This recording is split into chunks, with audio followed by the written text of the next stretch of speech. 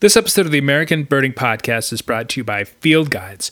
Our friends at Field Guides have led birding tours around the world since 1985. Their friendly expert leaders have joined together to create a new video series. Out Birding with Field Guides is all things birds, adventure, conversations with interesting bird people, ornithology, tales of discovery, cooking in the field even.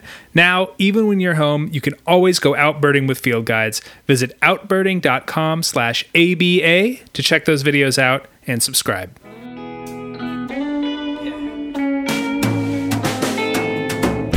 Hello and welcome to the American Birding Podcast from the American Birding Association. I am your host, Nate Swick.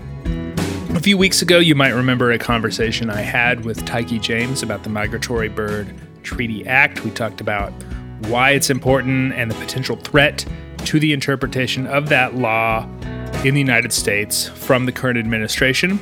If you haven't been paying attention beyond that interview, you're probably wondering what became of all that. Tyke talked a bit about the role that the courts play in deciding whether these laws get changed and the importance of birder input in the form of commenting on these rule changes during the mandated comment period. And it seems like that worked, for now at least, as Judge Valerie Caproni, a district judge on the U.S. District Court for the Southern District of New York, district a lot there, struck down that memorandum put forward by the current administration. You might remember that it, in short, basically said that intent matters when it comes to the application of the Migratory Bird Treaty Act. If you didn't mean to break the act, then you shouldn't be punished under the act. That was the argument that the administration was making. Justice Caproni said, nah. She cited the Harper Lee book, To Kill a Mockingbird, which, a little on the nose, Your Honor, but, we'll take it. I'm not a lawyer by any means. I read some law blog breakdowns of what went on here. Justice Caproni basically made the argument that because this was a really substantive change to long-standing agency positions backed by more than 40 years of department interpretation and enforcement, that you can't just up and change them in such a huge way. Basically, and this is, again, from me, a person that does not even watch law procedurals on TV, this was too much too fast. She said that if you want to change this, you need Congress to do it. Oh, and by the way, stop asking the courts to do Congress's job. So, impacts. Perhaps this could conceivably be appealed to the Court of Appeals for the Second Circuit. I suspect that would not be a friendly court for this interpretation, for the administration's interpretation. And even so, it's hard to say whether that would even happen in time before a potential new administration takes over. So the timeline's sort of uncertain. One downside from all this, though, is that there is sort of increased uncertainty regarding liability.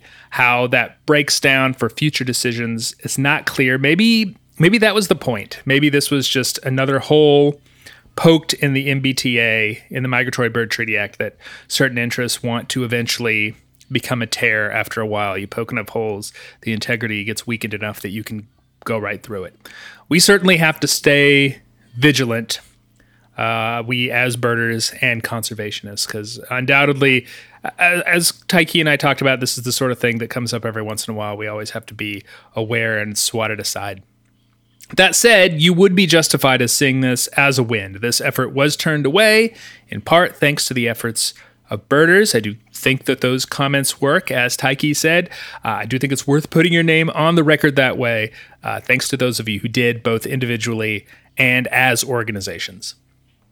On the show this week, I'm going to give you some advice for fall birding. Maybe you know it, maybe you don't. I'm not going to assume, but I think we can all be better pishers. I'm going to teach you the Swick method, the way of the pish, to better pish off your local birds. That is towards the end of the show. But first, school's back in session, sort of. Steve McGuire is a high school ornithology teacher. What does that mean? Why is that important? Why should we be teaching kids about birds as early as we can get them? He is with me to talk about his experiences in the classroom after this week's Rare Birds.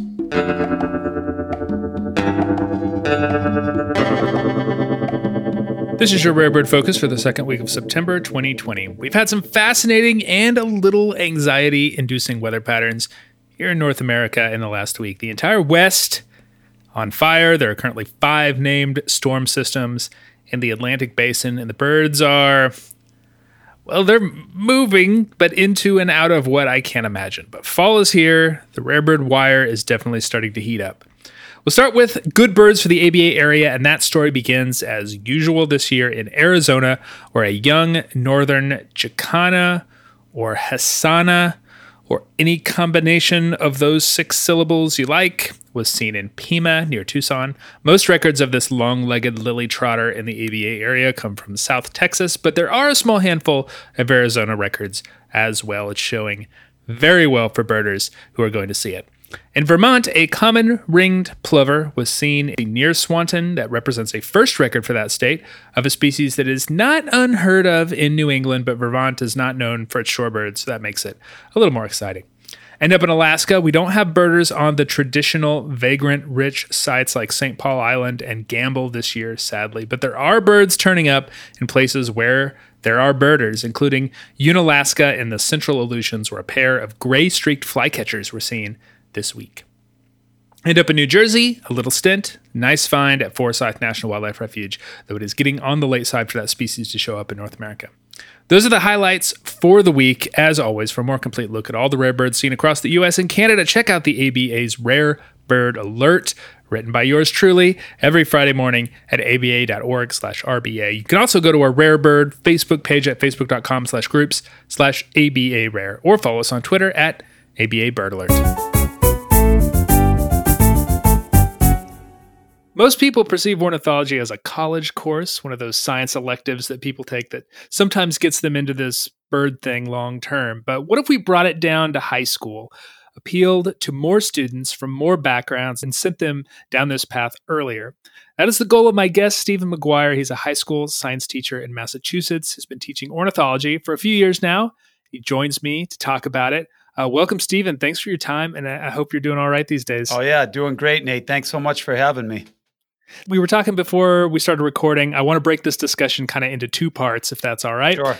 We'll talk about kind of how you've done this in a normal school year. And then, of course, because of the times that we're living in, we'll talk about how you're accomplishing it in this sort of very, very different kind of school year. Does that sound good to you? Yeah, that's perfect. First, why ornithology in high school?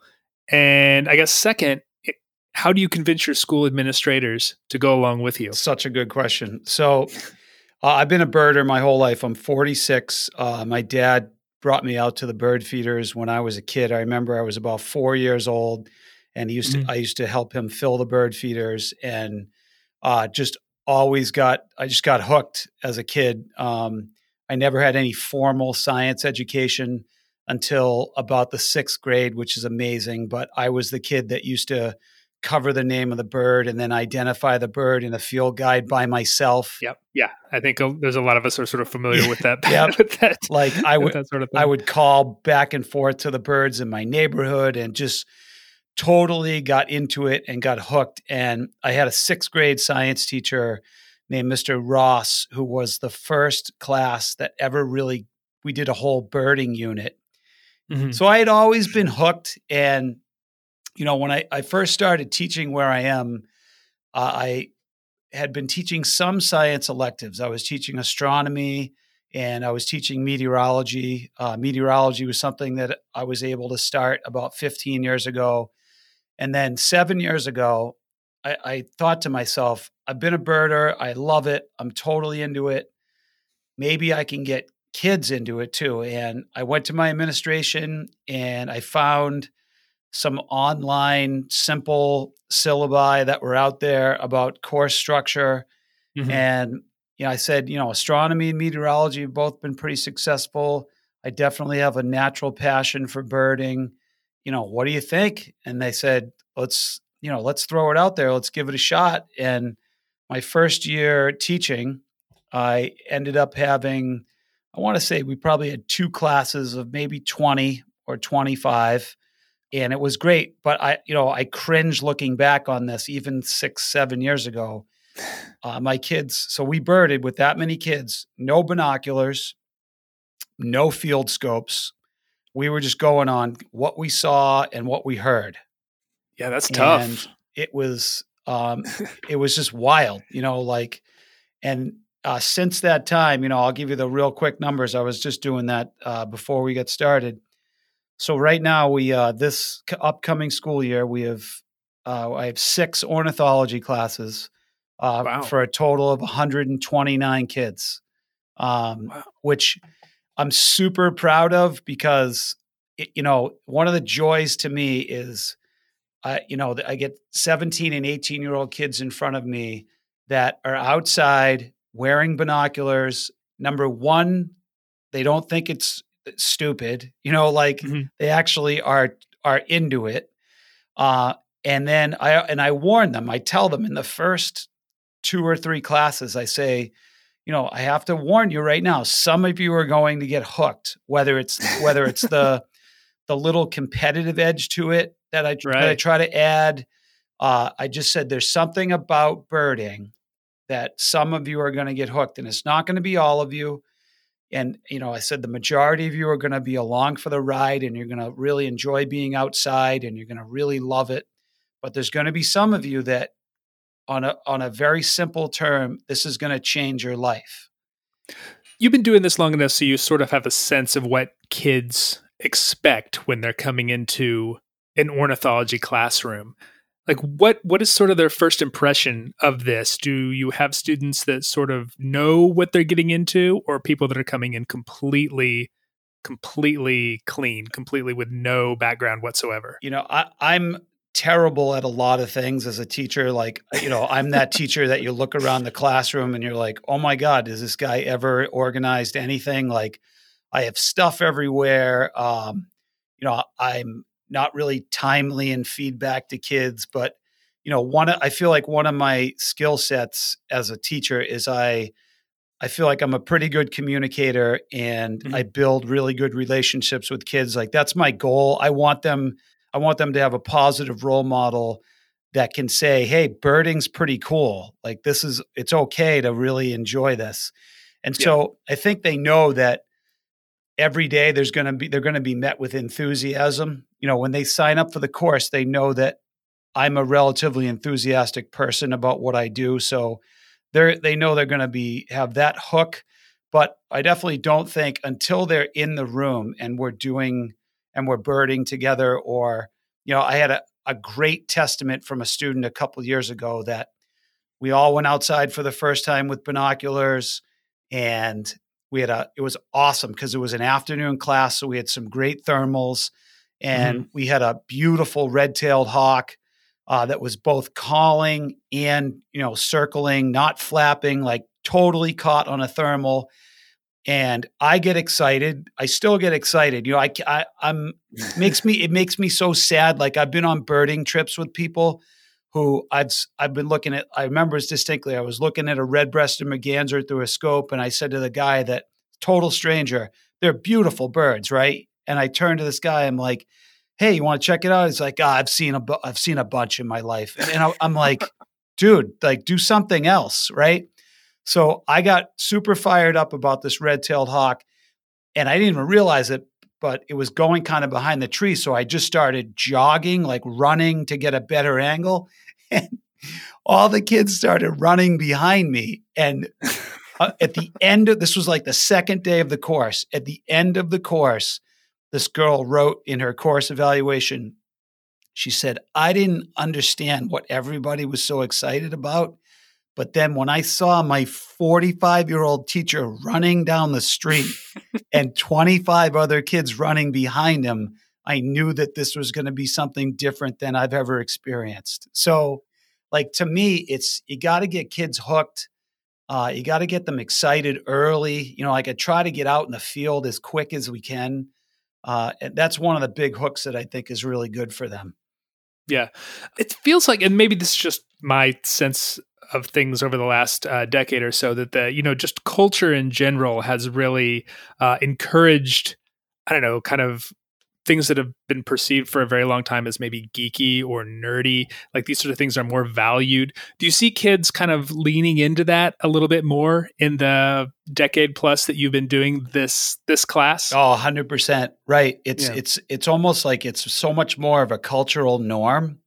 Yeah. They love it. And like I said, it's such a joy to watch kids put binoculars on, and like I can sit back about, maybe a month or a month and a half into the class and watch kids describing birds to each other.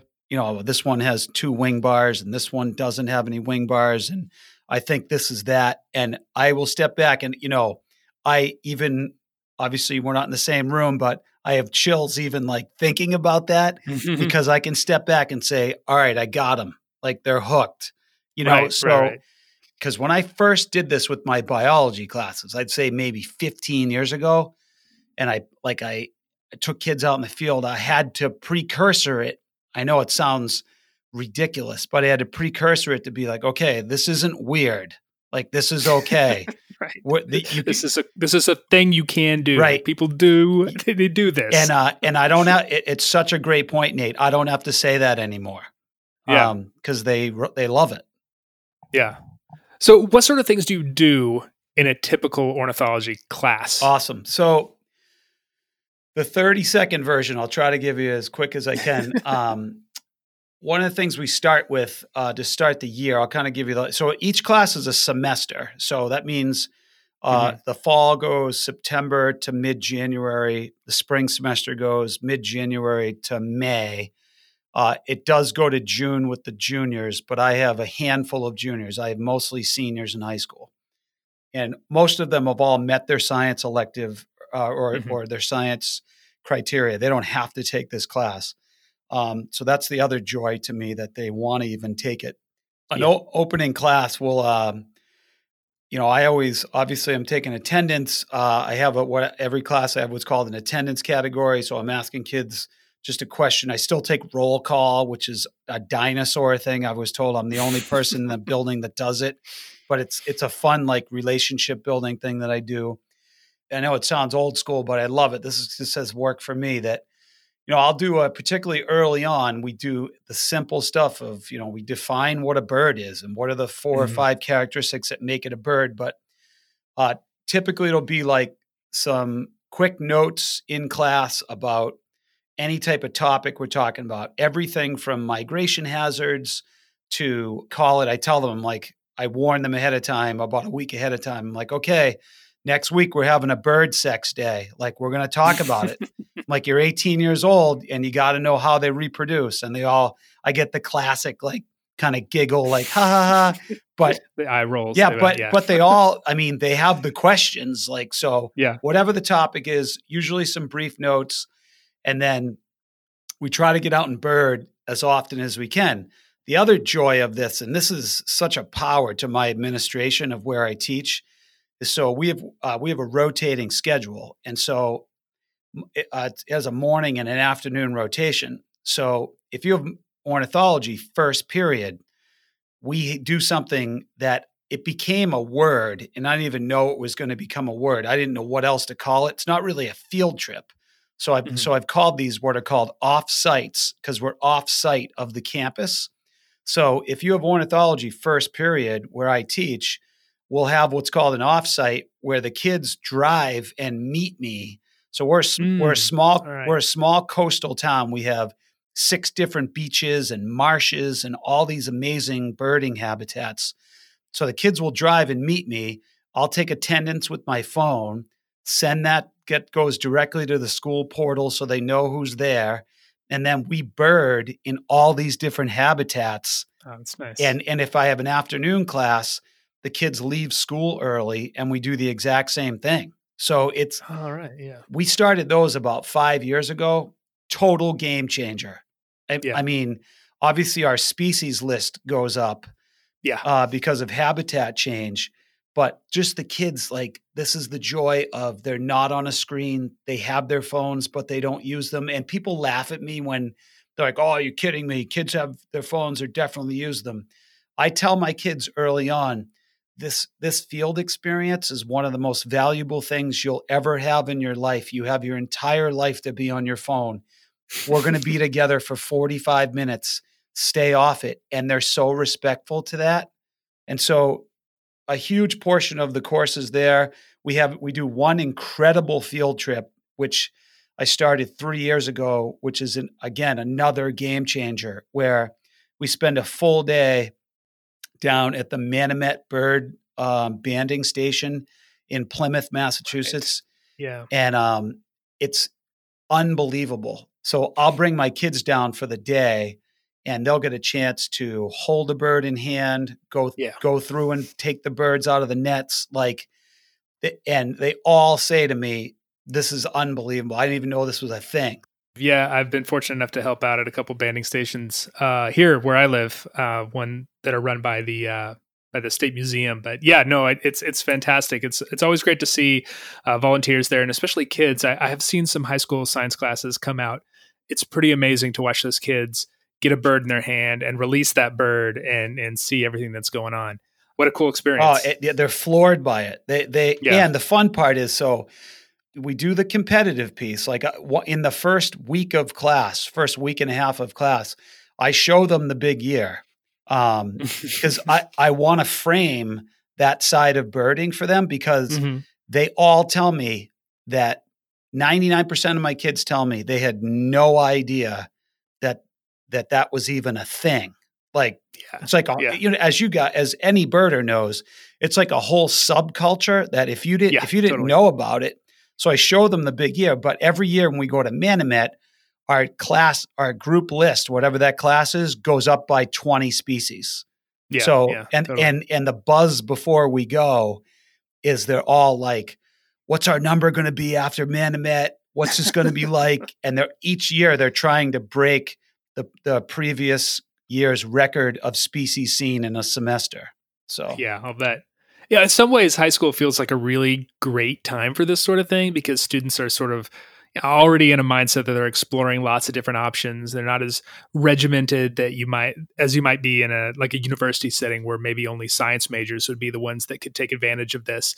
Do you find students that come into this class not knowing much about birds, birding, ornithology, coming out of it with an interest, or maybe going into science at the university level they might not have been interested in doing something like that before? Such a good question. 100%. I would say I have we probably have 10 plus kids in the last 5 or 6 years that now either their career is dedicated to birding, or they're doing some sort of schoolwork surrounding ecology or ornithology. A perfect example. So one of the things that I do on the side, as a teacher's salary, you have to supplement some things somehow. And my wife and I have 4 kids under 10. So, we're paying for a lot of stuff. Yeah. Yep. So 2 years ago, I started an adult birding class in my hometown. And this fall we're running the course. I have 27 people signed up. I think people are just psyched to do something outside, right? Yeah. And my co-leader in this is a graduate that I had in class 2 years ago. Nice. His name's Liam. He is going to college at Suffolk University in Boston, but most of his stuff is online, and he's going to be around. So we do it on Monday nights. And, to answer your question, there's no doubt about it. And my hope is that I've had a little bit of a part of that because of either my enthusiasm or my love for birds, and that's like I said, that seed got planted, and they're able to kind of take it from there. Yeah, you never know when that seed is going to sprout too. Like you could have a student that goes to school and studies something that's not related to science. Right. But then, down the road, 10 years down the road, they think back to this experience that they had, and maybe they're interested in a hobby, and this is one that they already have some experience in. And you never know when it's going to come back, when that's going to manifest too. Yeah, that's a good way to put it. I tell them, even those kids that don't get super hooked, I tell them, hey, maybe even someday if you're a mom or a dad and you're filling your bird feeders, you'll be able to say, oh, wow, yeah, I know that bird that's calling right now isn't an owl because it's during the day and it's a mourning dove. Like Yeah. I would say if there's any like light bulb moment for kids, it's when I play the call of a mourning dove and they're like, It's like, I've heard that so many times. I always thought that was an owl. I'm like, it's not an owl. And it's spelled this way because they have a mournful call. And they're all just like those little hooks at the beginning of the semester. They're just like, oh my God, I never knew that. Like that's enough to get them excited.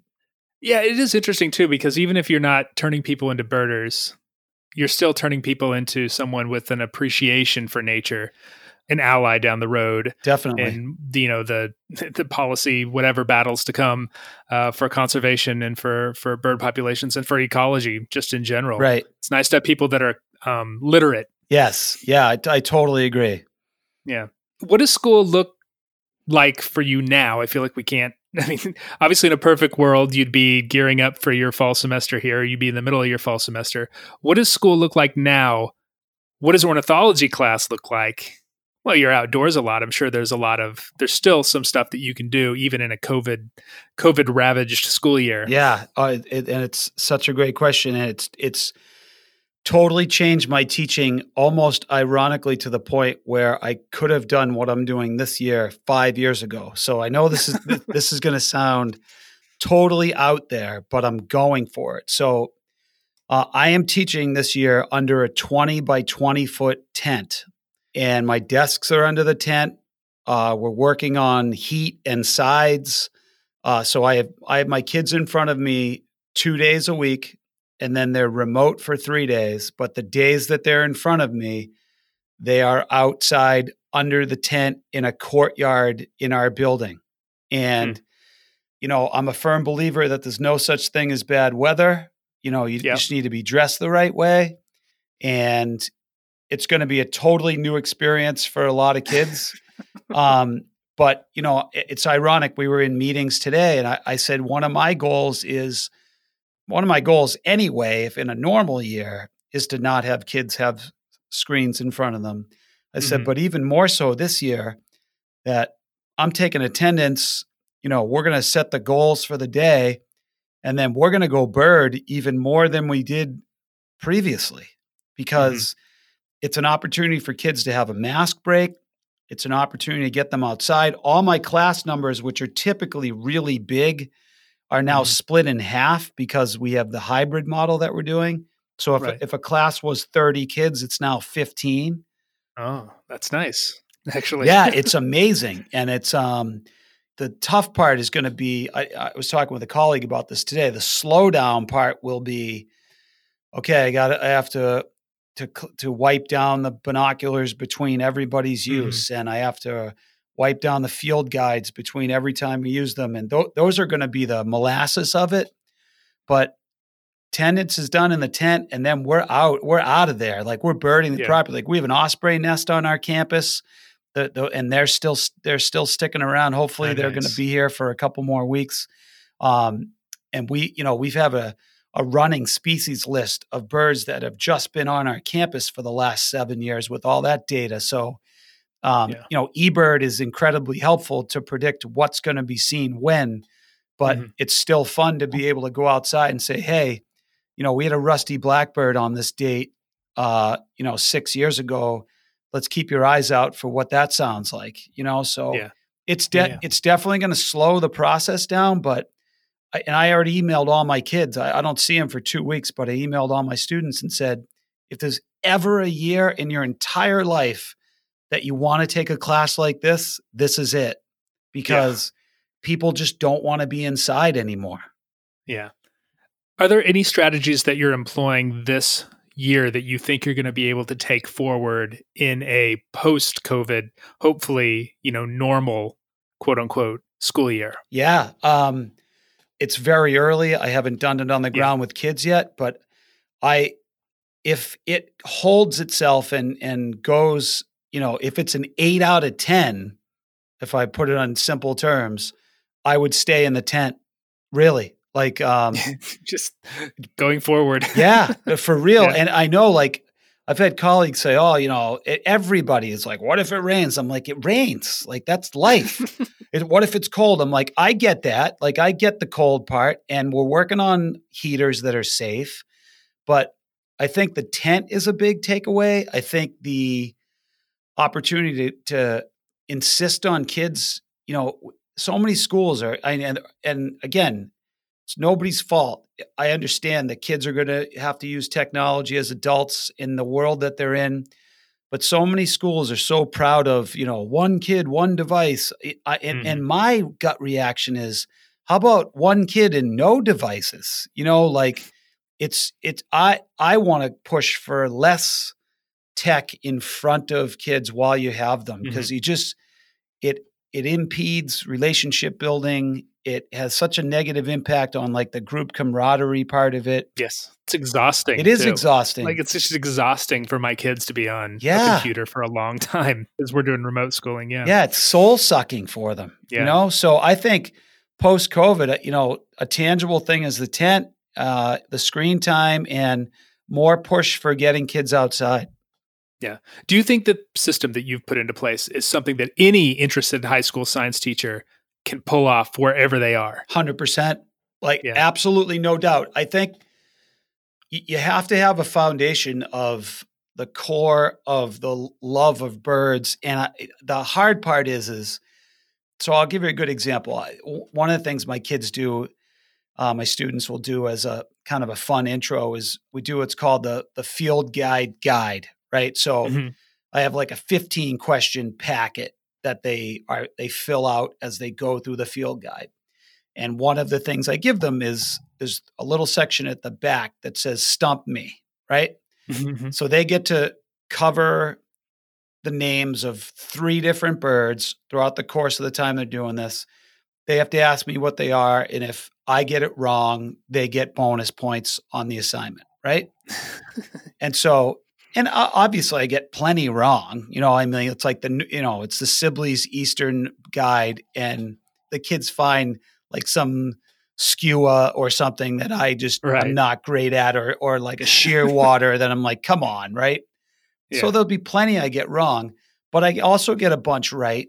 And their response to me is like, how do you know that? And I said, I've been doing this for 44 years. Right. So I think the only detraction to an educator starting a core ornithology class is that they do have to have some sort of foundation of birding, even if they took an online class with you guys, with ABA, or like through Cornell or whatever, like just a basic piece. But then if they just have a love of being outside, it can easily be done. And, amazingly, we're only a handful. The last time I reached out to Cornell, I want to say there's less than 5 public schools that do a full semester course in ornithology. So, the more, the better. Steve McGuire is a high school ornithology teacher, science teacher in Massachusetts. If there are any teachers out there interested in following his lead, maybe now, maybe later in a less pandemic school setting, send a message over to podcast@aba.org. I will send it his way. I will put you in contact if that's all right with you, Steve. 100%. Would love to help. Thanks so much, and good luck, and stay safe out there. All right. Sounds good. Thanks, Nate.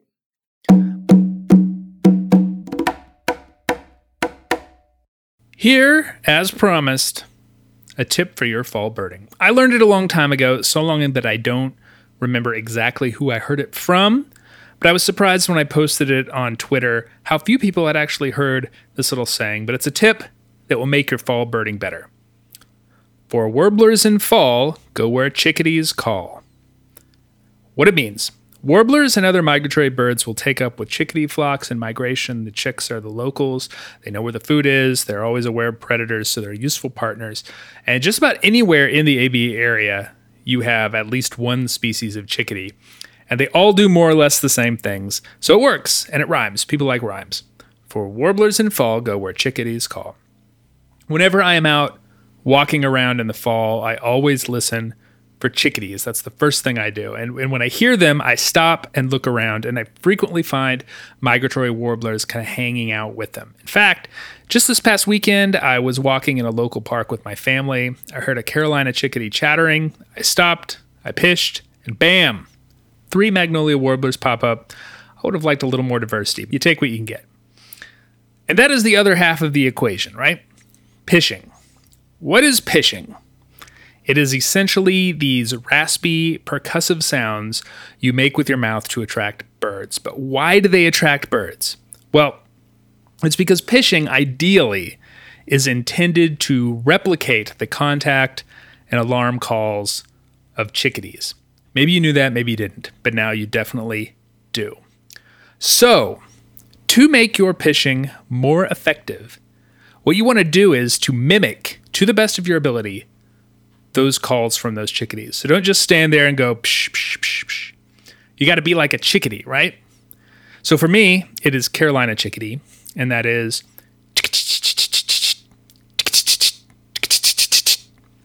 also, I have a lot of tufted titmice around.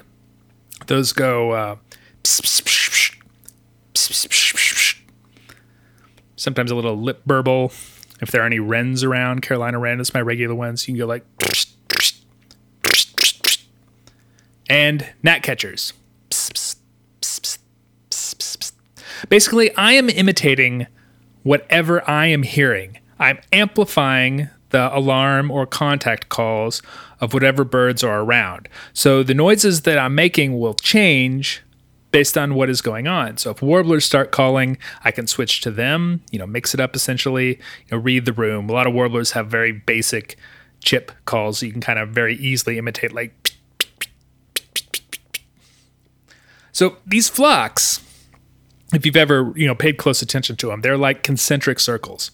And the core is that chickadee, titmouse, gnatcatcher center. And then the ring outside of that core is sort of typically migrating warblers. And then outside of that, you've got even more shy birds like thrushes, maybe some vireos. You have to stick with it, right? You have to get those chickamice wound up. And after a little while, the other things will kind of come in or at least kind of swing by. So be patient. I've had thrushes or shy warblers come in, 5, 8, 10 minutes after you begin to work on a flock. So long as you don't lose that flock, you're going to be able to see some of these other birds kind of come in and check out what's going on. I don't know if this dynamic works as well in other parts of the world. I know that there are parrots in Europe and Asia, blue and great tits, but I don't know to what extent migrating birds kind of mix in with those kind of loose flocks. Pishing does not work great in the tropics, but I think largely because there are no chickadees or titmice. But the practice of finding the core species of those mixed flocks and imitating that call is one that can bear fruit. But, pishing isn't necessarily the way to do that. The bottom line in the ABA area, though, is to not ignore those chickadees right now. Or if you're in that tiny area in Southern California where they don't have any or very many parrots, whatever species fills that niche, gnatcatchers, bush tits, whatever, they're always worth stopping for this time of year. Sometimes they'll respond to a little pishing, sometimes they won't, but you should always try.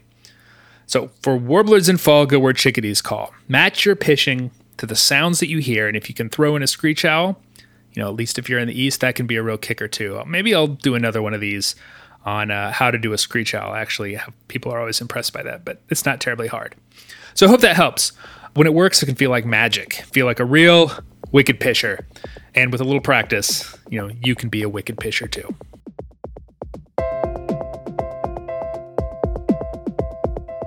The American Birding Podcast is brought to you by the American Birding Association. If you enjoy this podcast or any of the free resources the ABA provides, please consider joining the ABA. It really helps us out, especially in these uncertain times. We have memberships at whatever level works for you. You can get more information at aba.org/join. I want to make a special shout out to Jeff Boughton of Lancaster, New York. Not that Jeff Boughton, it's a different Jeff Boughton. Margaret Saunders of Harrisville, New Hampshire, Kate Lowry of Lynchburg, Virginia, Shane Carroll of St. John's, Florida, and Andrea Bempong of Chicago, Illinois, all of whom joined or rejoined the ABA recently and noted the podcast as a reason. Thank you for that. And welcome back to the ABA. Executive producer of the podcast and president of the ABA is Jeffrey Gordon. He has a saying about vagrants in Arizona that he's feeling more than ever right now. For Eared Quetzal, make sure you don't stall. Sorry, Jeff, I know that's a sore subject right now. Technical production is by John Lowry, who lives and dies by the saying, if sheer waters you want to see, find yourself an upwelling. So true. So true. Additional help comes from Greg Neese and David Hartley, who told me once when I was out birding with him, Song Sparrow has a long tail, Savannah's tail is short. Make sure you note the difference when you send your eBird report.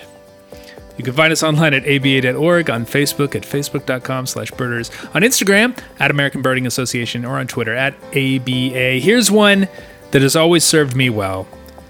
To identify accipiters, you'll need something drastic. A Cooper's cap is flat and black. A Sharpie's cap is plastic. Questions, comments, corrections can come to podcast@aba.org. I'm Nate Swick. Thanks for listening. Stay healthy, everybody. See you next week.